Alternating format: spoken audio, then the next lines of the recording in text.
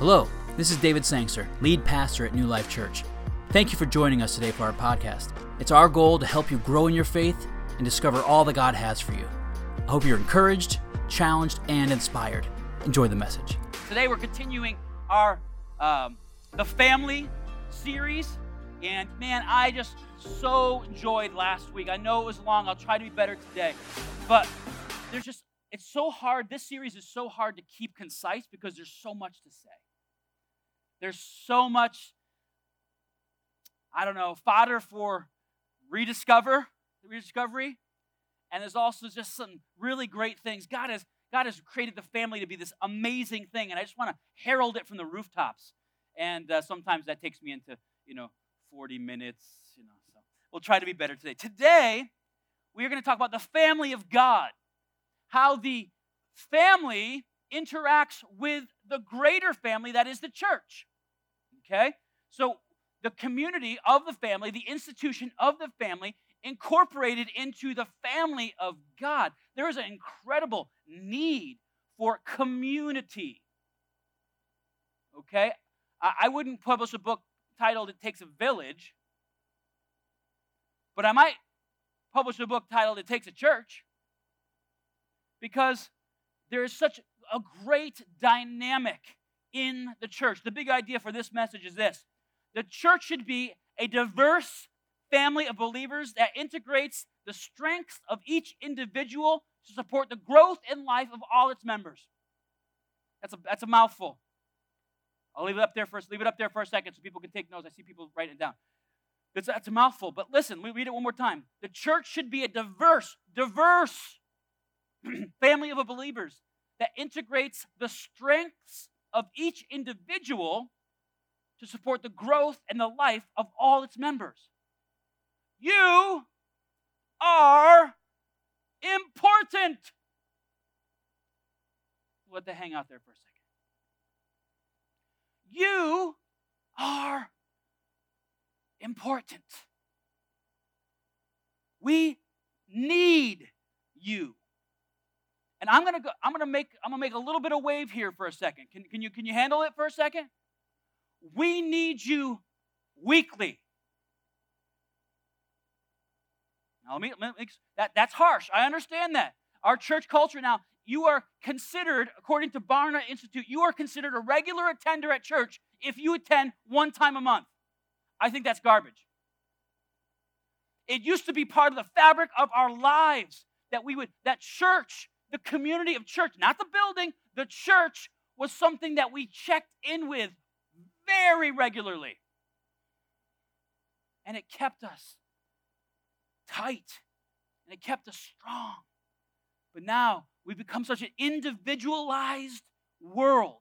It's all about the individual these days, that now the church has kind of adopted some of those thought patterns. I don't need to go to church. I can watch it online. The truth is, you can watch it online. But should you? I don't think so. I think there's strength in drinking coffee together. I think there's strength in pounding some donuts. I think there's strength in laughing together. I think there's strength in worshiping the Lord together in community. Well, Pastor, I don't worship like that lady in front. She's a little bit more. I don't care. Worship how you worship, but let's worship together. Right? Together. There's power in together. All right, so let's pray. I want to pray over this sermon because I want you guys to get it. I want you guys to feel the Holy Spirit is I believe, working powerfully through this series in spite of the one giving it. All right? But man, if we could build strong families that build strong churches, that build strong communities, we can turn this world around. Got a couple. Maybe you don't believe it. I think God believes it. That's why he gave us the church. That's why he gave us the family. Don't blame the family. Or don't blame God for the situation in our families. Blame us. We screwed it up. We got to get back to making the first things first. Lord, thank you for this time. God, I thank you for your word. And we're going to read a lot of it today. God, I pray that you would help us to have soft hearts, to hear what the Holy Spirit is saying to the church. In Jesus' name. Amen. Let's get into it. Our scriptural journey into the family of God. And those are the verses. Look them up all real quick. I'm joking. Just know that they're there. Take a picture of that if you want to cross-reference me later. It's fine.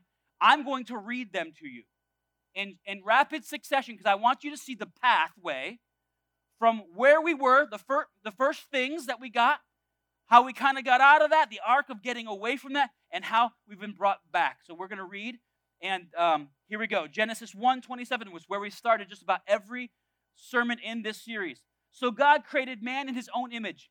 In the image of God, he created him. Male and female, he created them. And God blessed them, and God said to them, be fruitful and multiply and fill the earth and subdue it and have dominion. Dominion is an incredible word. It means make stuff. It means control stuff. Build communities. Build houses. Build cities. Build stuff. Subdue. Have dominion. It's a pretty cool word. And God saw everything that he had made, and behold, this is what God said. The family, the children, the marriage, the vocations, dominion of the earth. He said it was very good. So what happened? We screwed it up. Isaiah 53:6. All we like sheep have gone astray. We have turned everyone to his own way. That's what happened in the garden. All we like sheep went astray. And we've turned every one of us to our own way. Genesis 3:23. So the Lord God sent him away from the Garden of Eden to work the ground from which he was taken. I think it's interesting that Genesis 3:23 and Romans 3:23 kind of pick up on each other. For all have sinned and fallen short of the glory of God. Genesis 22. This is talking to Abraham. This is a little bit down the road. We're east of Eden now. The relationship with God has been broken. We're outside the family, and now he goes to Abraham. He says, I will bless you, Abram, and I will surely multiply your offsprings as the stars of the heaven and as the sands that are on the seashore. And your offspring shall possess the gates of the enemy. I love that. Your offspring will possess the control of the enemy's territory. Come on, folks. Your descendants will take hold of the keys of the enemy's dominion and will take control of it. Love it. And in your offspring shall all the nations of the earth be blessed. Through Israel, through Abraham's seed, all the nations of the world will be blessed. John 3:16.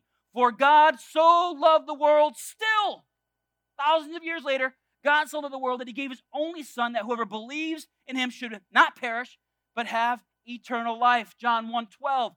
To all who did receive him, who believed in his name, Jesus' name, he gave the right to be called children of God.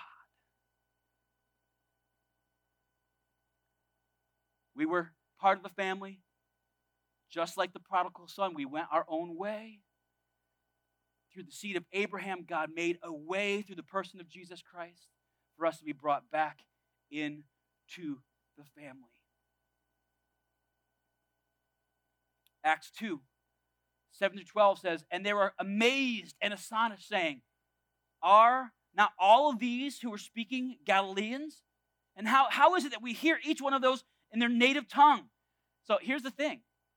Is it just Jews that are back through Abraham's seed, that they're back in the family? Well, let's find out that progression. So on the day of Pentecost, there was a group of people who were Jews, but from other areas. Parthians, Medes, Elamites, and residents of Mesopotamia, Judea and Cappadocia, Pontus and Asia, Phrygia and Pamphylia, Egypt, and parts of Libya belonging to Cyrene, and visitors from Rome, with Jewish and proselytes, Cretans and Arabians. We hear them telling in our own tongues the mighty works of God, and all we are amazed and perplexed, saying to one another, what does this mean? And Peter stood up in verse 38 and he says this, repent and be baptized, every one of you, in the name of Jesus Christ, for the forgiveness of sins, and you will receive the gift of the Holy Spirit. For the purpose is, for the promise, that promise from Abraham, right? That promise, he says, that promise is for you and for your children and for all. When the Bible uses the word all in the Bible means all. If you've not been here before, that's what it means. All means all. And for all who are far off. And then he goes even further. He says, everyone whom the Lord our God calls to himself. Well, Pastor, you said that those people were from different areas, but they were still Jewish. What does that mean for us Gentiles? Acts 10:34. So Peter opened his mouth and said, truly, I understand that God has shown no partiality. This is in front of a Roman centurion. Roman, the enemy.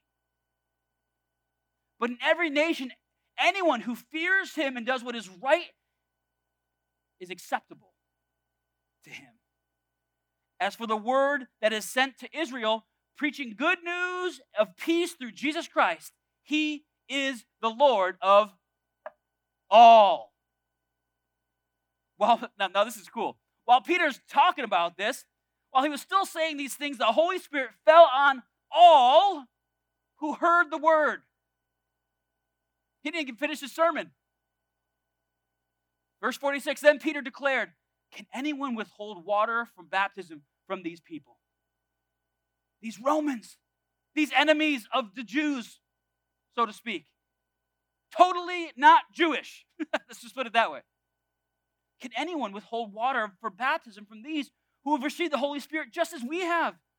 And he commanded them to be baptized in the name of Jesus. Romans 8:14 through 15. For as many as are led by the Spirit of God, these are sons of God.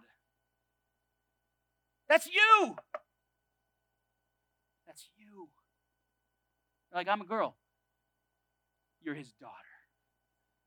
And he loves you so much. He's called you.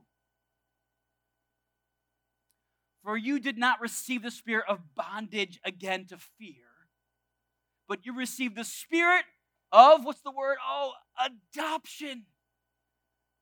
You received the spirit of adoption by whom we cry out, Abba, Father.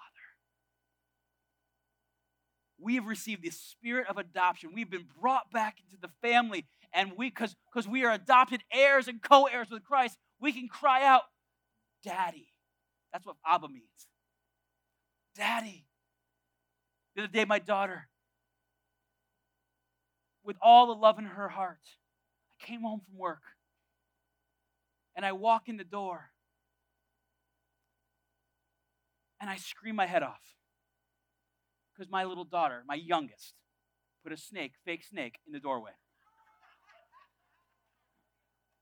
You thought I was going to say she ran up and she hugged me. She said, Daddy. No, she put a snake because she knows I'm terrified of snakes. My youngest. And she thought that was the most hilarious thing ever.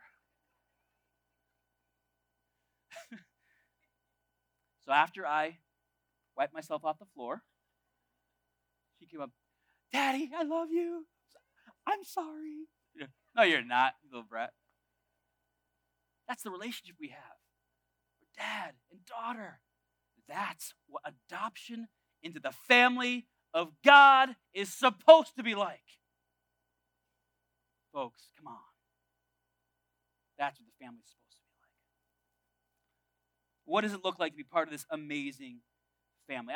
There's two texts I'm going to use as my main text. We've read a lot of scripture so far in, blitzkrieg order, but I wanted you to get that arc of family, prodigal, back into family, right? Colossians chapter 3. You can look that up. I'll give you a couple seconds. Colossians chapter 3. We're going to read a large section. This particular passage of scripture in Colossians 3 really talks about what it looks like to live as part of the family of God. We call it the church. But it's really God's family. The kingdom of God. What is the Lord's we talked about yesterday in prayer? The Lord's Prayer, your kingdom come. Your will be done here on earth as it is in heaven. That's the family of God, folks.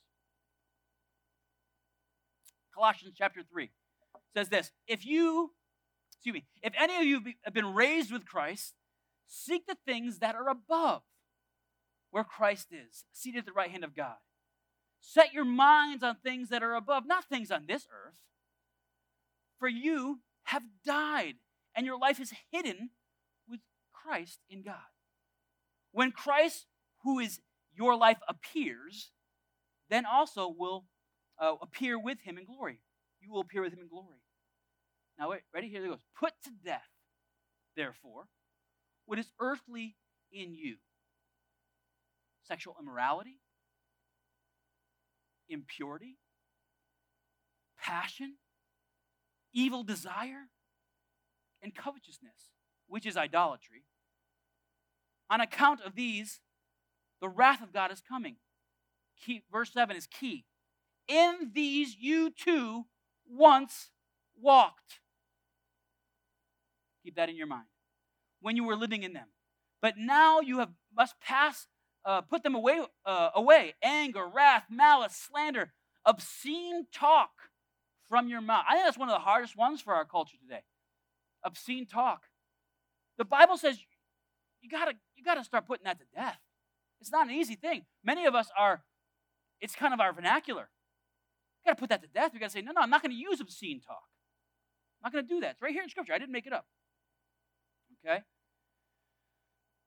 Do not lie to one another, seeing that you have put off the old self with its practices, and have put on the new self, which is being renewed in knowledge after the image of its creator.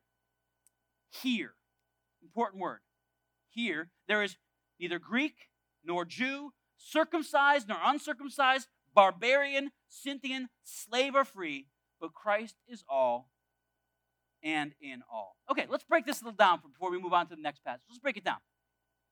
There's 4 words I want to talk about today, and the first one is once. Once. Once. And we're going to go back to that passage that says, in these you too once walked. So what is the church made up of? The family of God is made up of, here we go, sinners.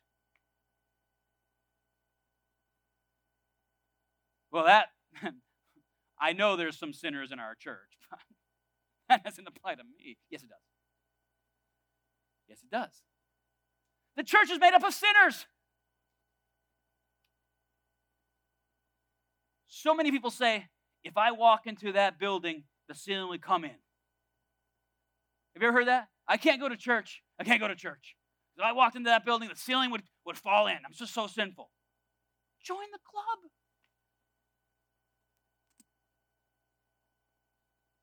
All we, like sheep, have gone astray. We've all gone our own way. Right? That statement, the ceiling will fall in, means I'm so sinful that there's no place for me in the family of God. Aren't you glad that somebody didn't say that to you? You're too sinful. You don't belong here. Aren't you glad Jesus didn't do that when he walked the earth? You're too simple. You don't belong. Matthew, you're a tax collector. You don't belong. Peter, you're an idiot. You don't belong. Judas, you will betray me. You don't belong. Ouch. The church is made up of sinners, folks. We once walked in that life.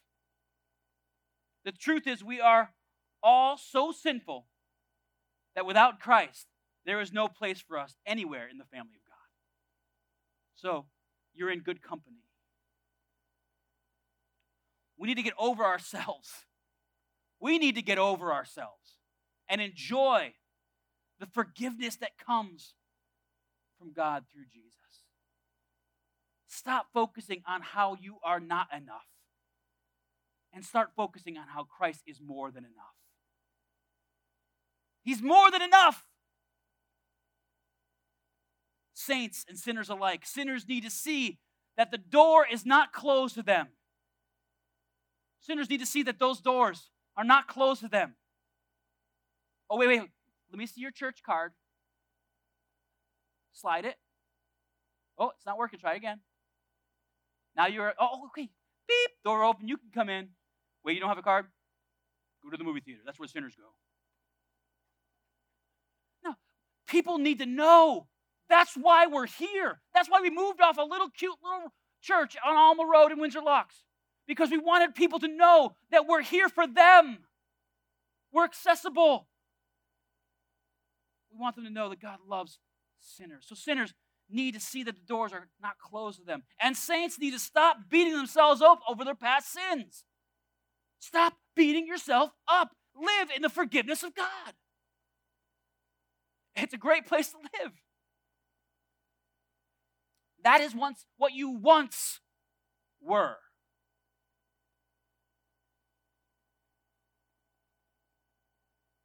That's what you once were when you were on the outside looking in. But now you are part of the family. Enjoy it. Enjoy your lineage, your birthright.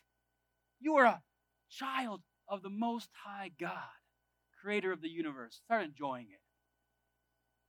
Come play golf with us. Let's enjoy one another.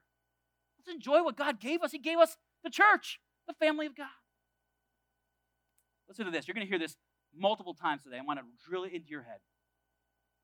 Perspective, compassion, wisdom, and fun is gained when we are a diverse people.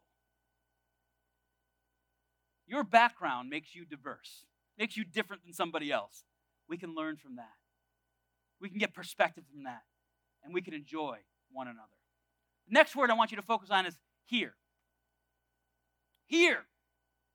So Paul is talking to the Colossian church, and he says this. He says, here there is neither Greek nor Jew, circumcised nor uncircumcised, barbarian, Scythian, slave or free.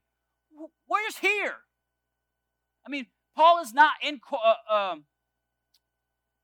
Colossae. I was trying to get the word. Paul is not in Colossae. He's writing a letter from another place to the Colossian church. So where's here? Where Paul is or where they are? No. He's talking about here being the church. This place, this world, this family in this family here, there is neither Greek nor Jew, circumcised or uncircumcised, barbarian, Scythian, bond or free, but Christ is all and in all. So what is a Greek? What is a circumcised? Well, let's get some perspective. A Greek is an uncircumcised person in the Jewish mind, okay? Anyone in the civilized world that is not Jewish. That's what a Greek is. And an uncircumcised. Anybody who's in the civilized world that is not Jewish. So what is Jewish? Or who is a Jew and who is circumcised? Jewish, and thus heirs to the promise of Christ, of Abraham. A lot of Jewish people thought that they alone were inheritance of the promise God gave to Abraham. So he's saying, you guys and this whole group over here. So what is a barbarian?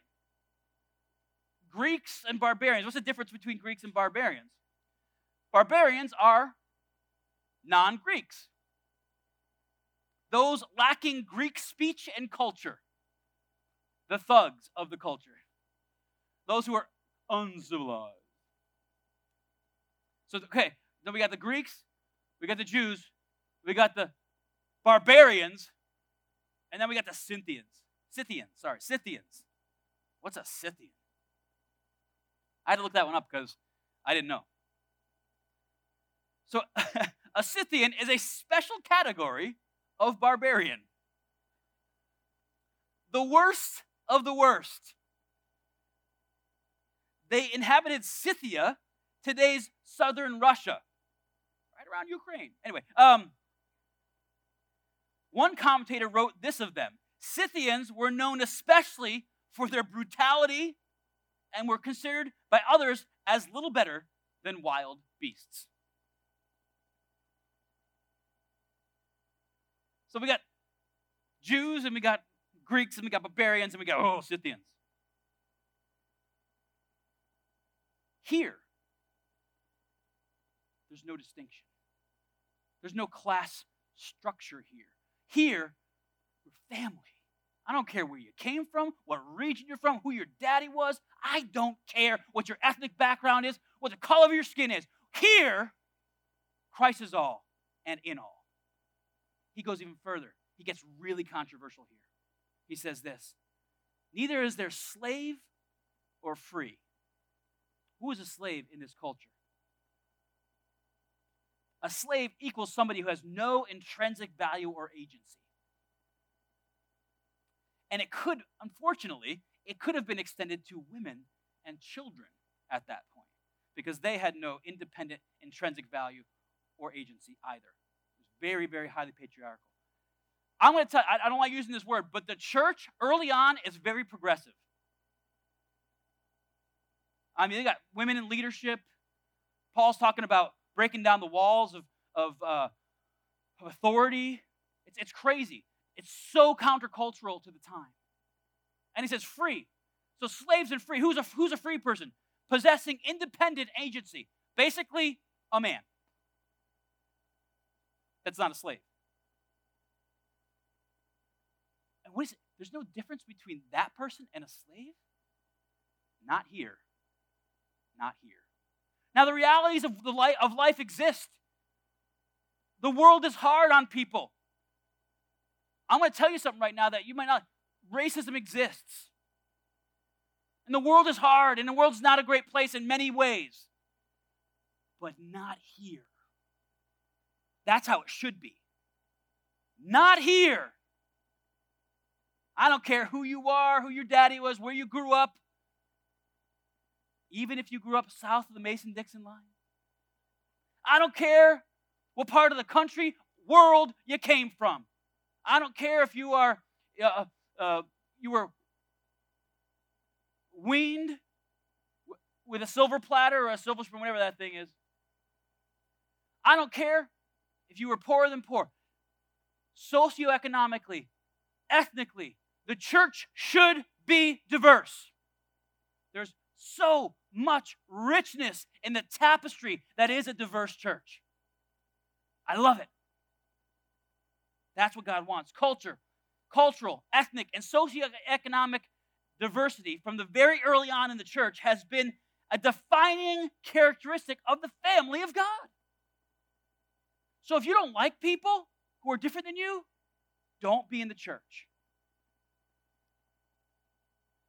In 1963, Reverend Dr. Martin Luther King Jr. said this, "It is appalling that the most segregated hour of Christian America is 11 o'clock on Sunday morning." And according to experts today, that assertion remains true today. That's not what God intended. There is and always has been power in the mingling of different people groups in the church. Christ has adopted us into his family. Why? So that we can build one another up in ways that we could never be able to do on our own. We are better together. There's perspective and there's knowledge that we don't have growing up the way I grew up. From people's backgrounds in sin. Listen, I grew up very sheltered, in a very, very sheltered world where I had Christians all around me in my life. You know who I've learned from a lot? People who've gone through a totally different life experience than I have. They've opened my eyes to things that I didn't know. Wow, God is so faithful. Same thing with ethnic backgrounds and things like that. Socioeconomic levels and stuff. We learn. We're stretched. And we're better together. Here's that statement again. Ready? Perspective, compassion, wisdom, and fun is gained when we are a diverse people. All right. Keep your finger in Colossians 3, but flip over to 1 Peter. chapter 5. Keep your finger in Colossians 3. We're going to go back there. But flip over to 1 Peter chapter 5. Here we go. Verse 1. I exhort the elders among you, as a fellow elder, and witness to the sufferings of Christ, this is Peter talking, as well as one who shares in the glory about to be revealed. Shepherd God's flock among you, not overseeing out of compulsion, but willingly, as God would have you, not out of greed for money, but eagerly, not lording it over or domineering those entrusted to you, but being an example to the flock.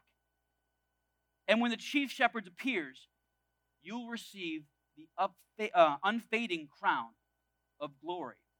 Now, who is this being talked to? Who's Peter talking to? Pastors? No. Why do we know this? Because in the very next verse he says, in the same way, you who are younger.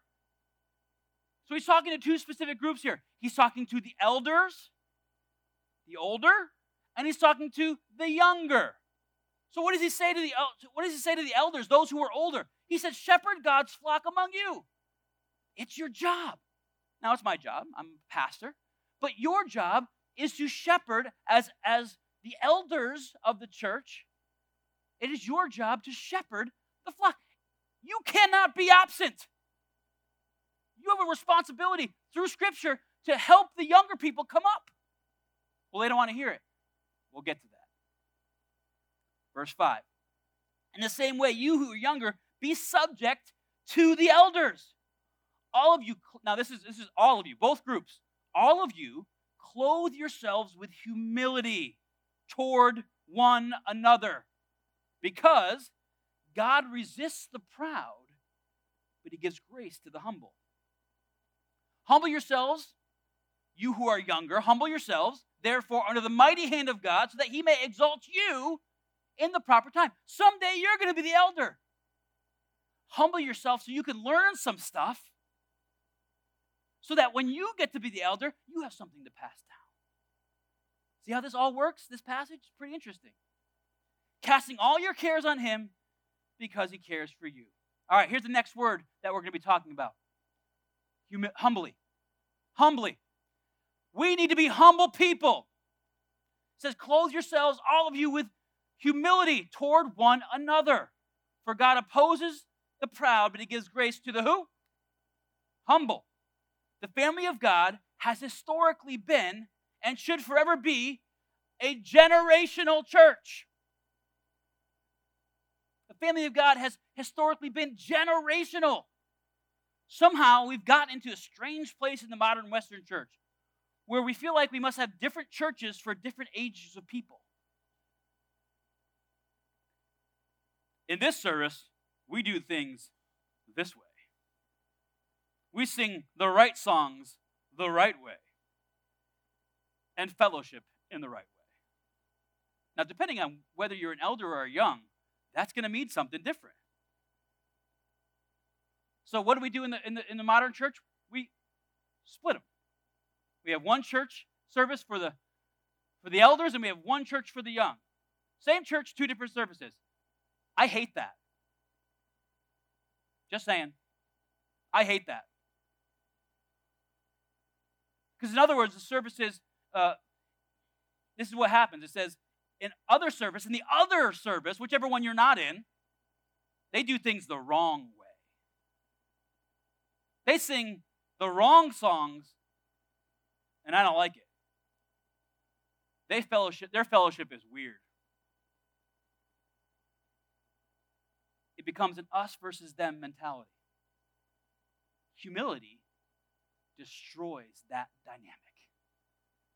Humility destroys that dynamic. Now, I'm in a weird in-between place in my life. I'm be 44 this month.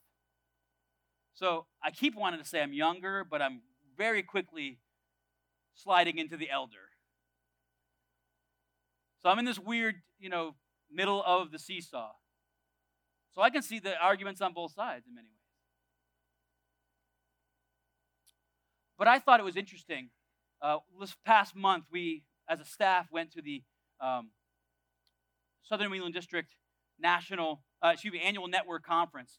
And Gordon MacDonald, anybody familiar with Gordon MacDonald? Gordon MacDonald is a pastor. He is an author. One of his most famous books, it's a dynamic, I've been giving books to you this series. Have you guys appreciated the book list? Because I hope it doesn't overwhelm you, but the book list. This one's Ordering Your Private World. Amazing book by Gordon MacDonald. He's a pastor for 4 churches over his tenure from different parts of the country. And he has been ministering actively for over 50 years. He's now, I think, around 85. And he spoke at our conference to us. And he had everybody, right, Michael? He had everybody riveted. But I thought he spoke at a special seminar, and he said some of these things. And I want to give you from his perspective, okay? He said that he was working hard to be the kind of old person that young people love to be around. I want to be the kind of old person that young people love to be around. He said, this is a quote, "What is the use of all my years of experience and knowledge if no one wants to be around to hear it?" Elders, the young people need you. If you're 60, let's say 60 years and up, stand up right now. 60 years and up. I know it's tough, ladies. We're laughing. Young people, look around. Look around. Listen, no, don't sit down. Don't sit down. Don't sit down. We need you. I'm almost there with you. They need you. The young people need you. Be an elder that young people want to be around. You can sit down. We love you so much.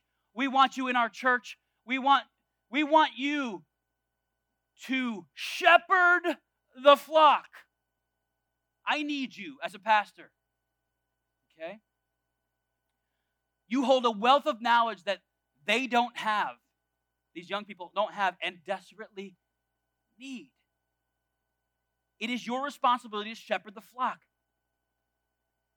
And this is what Gordon MacDonald, some of the things that Gordon, this is not me, I'm not picking on you. This is an older guy, 85 years old. This is what he says.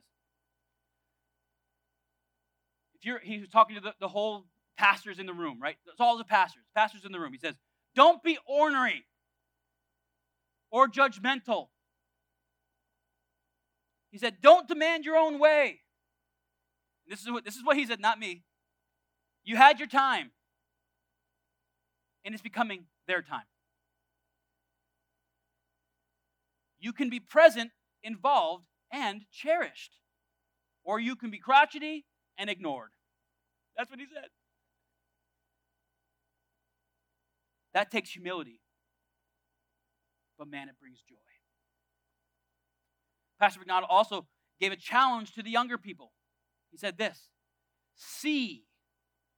this is from him, see the older people in your congregation. See them. And this is what he said. I thought it was hilarious. He said, you will usually find them sitting toward the back, around the edges, near the exits, because we don't always feel like we belong. The music is too loud, and frankly, we need to be near the bathroom. That's what he said.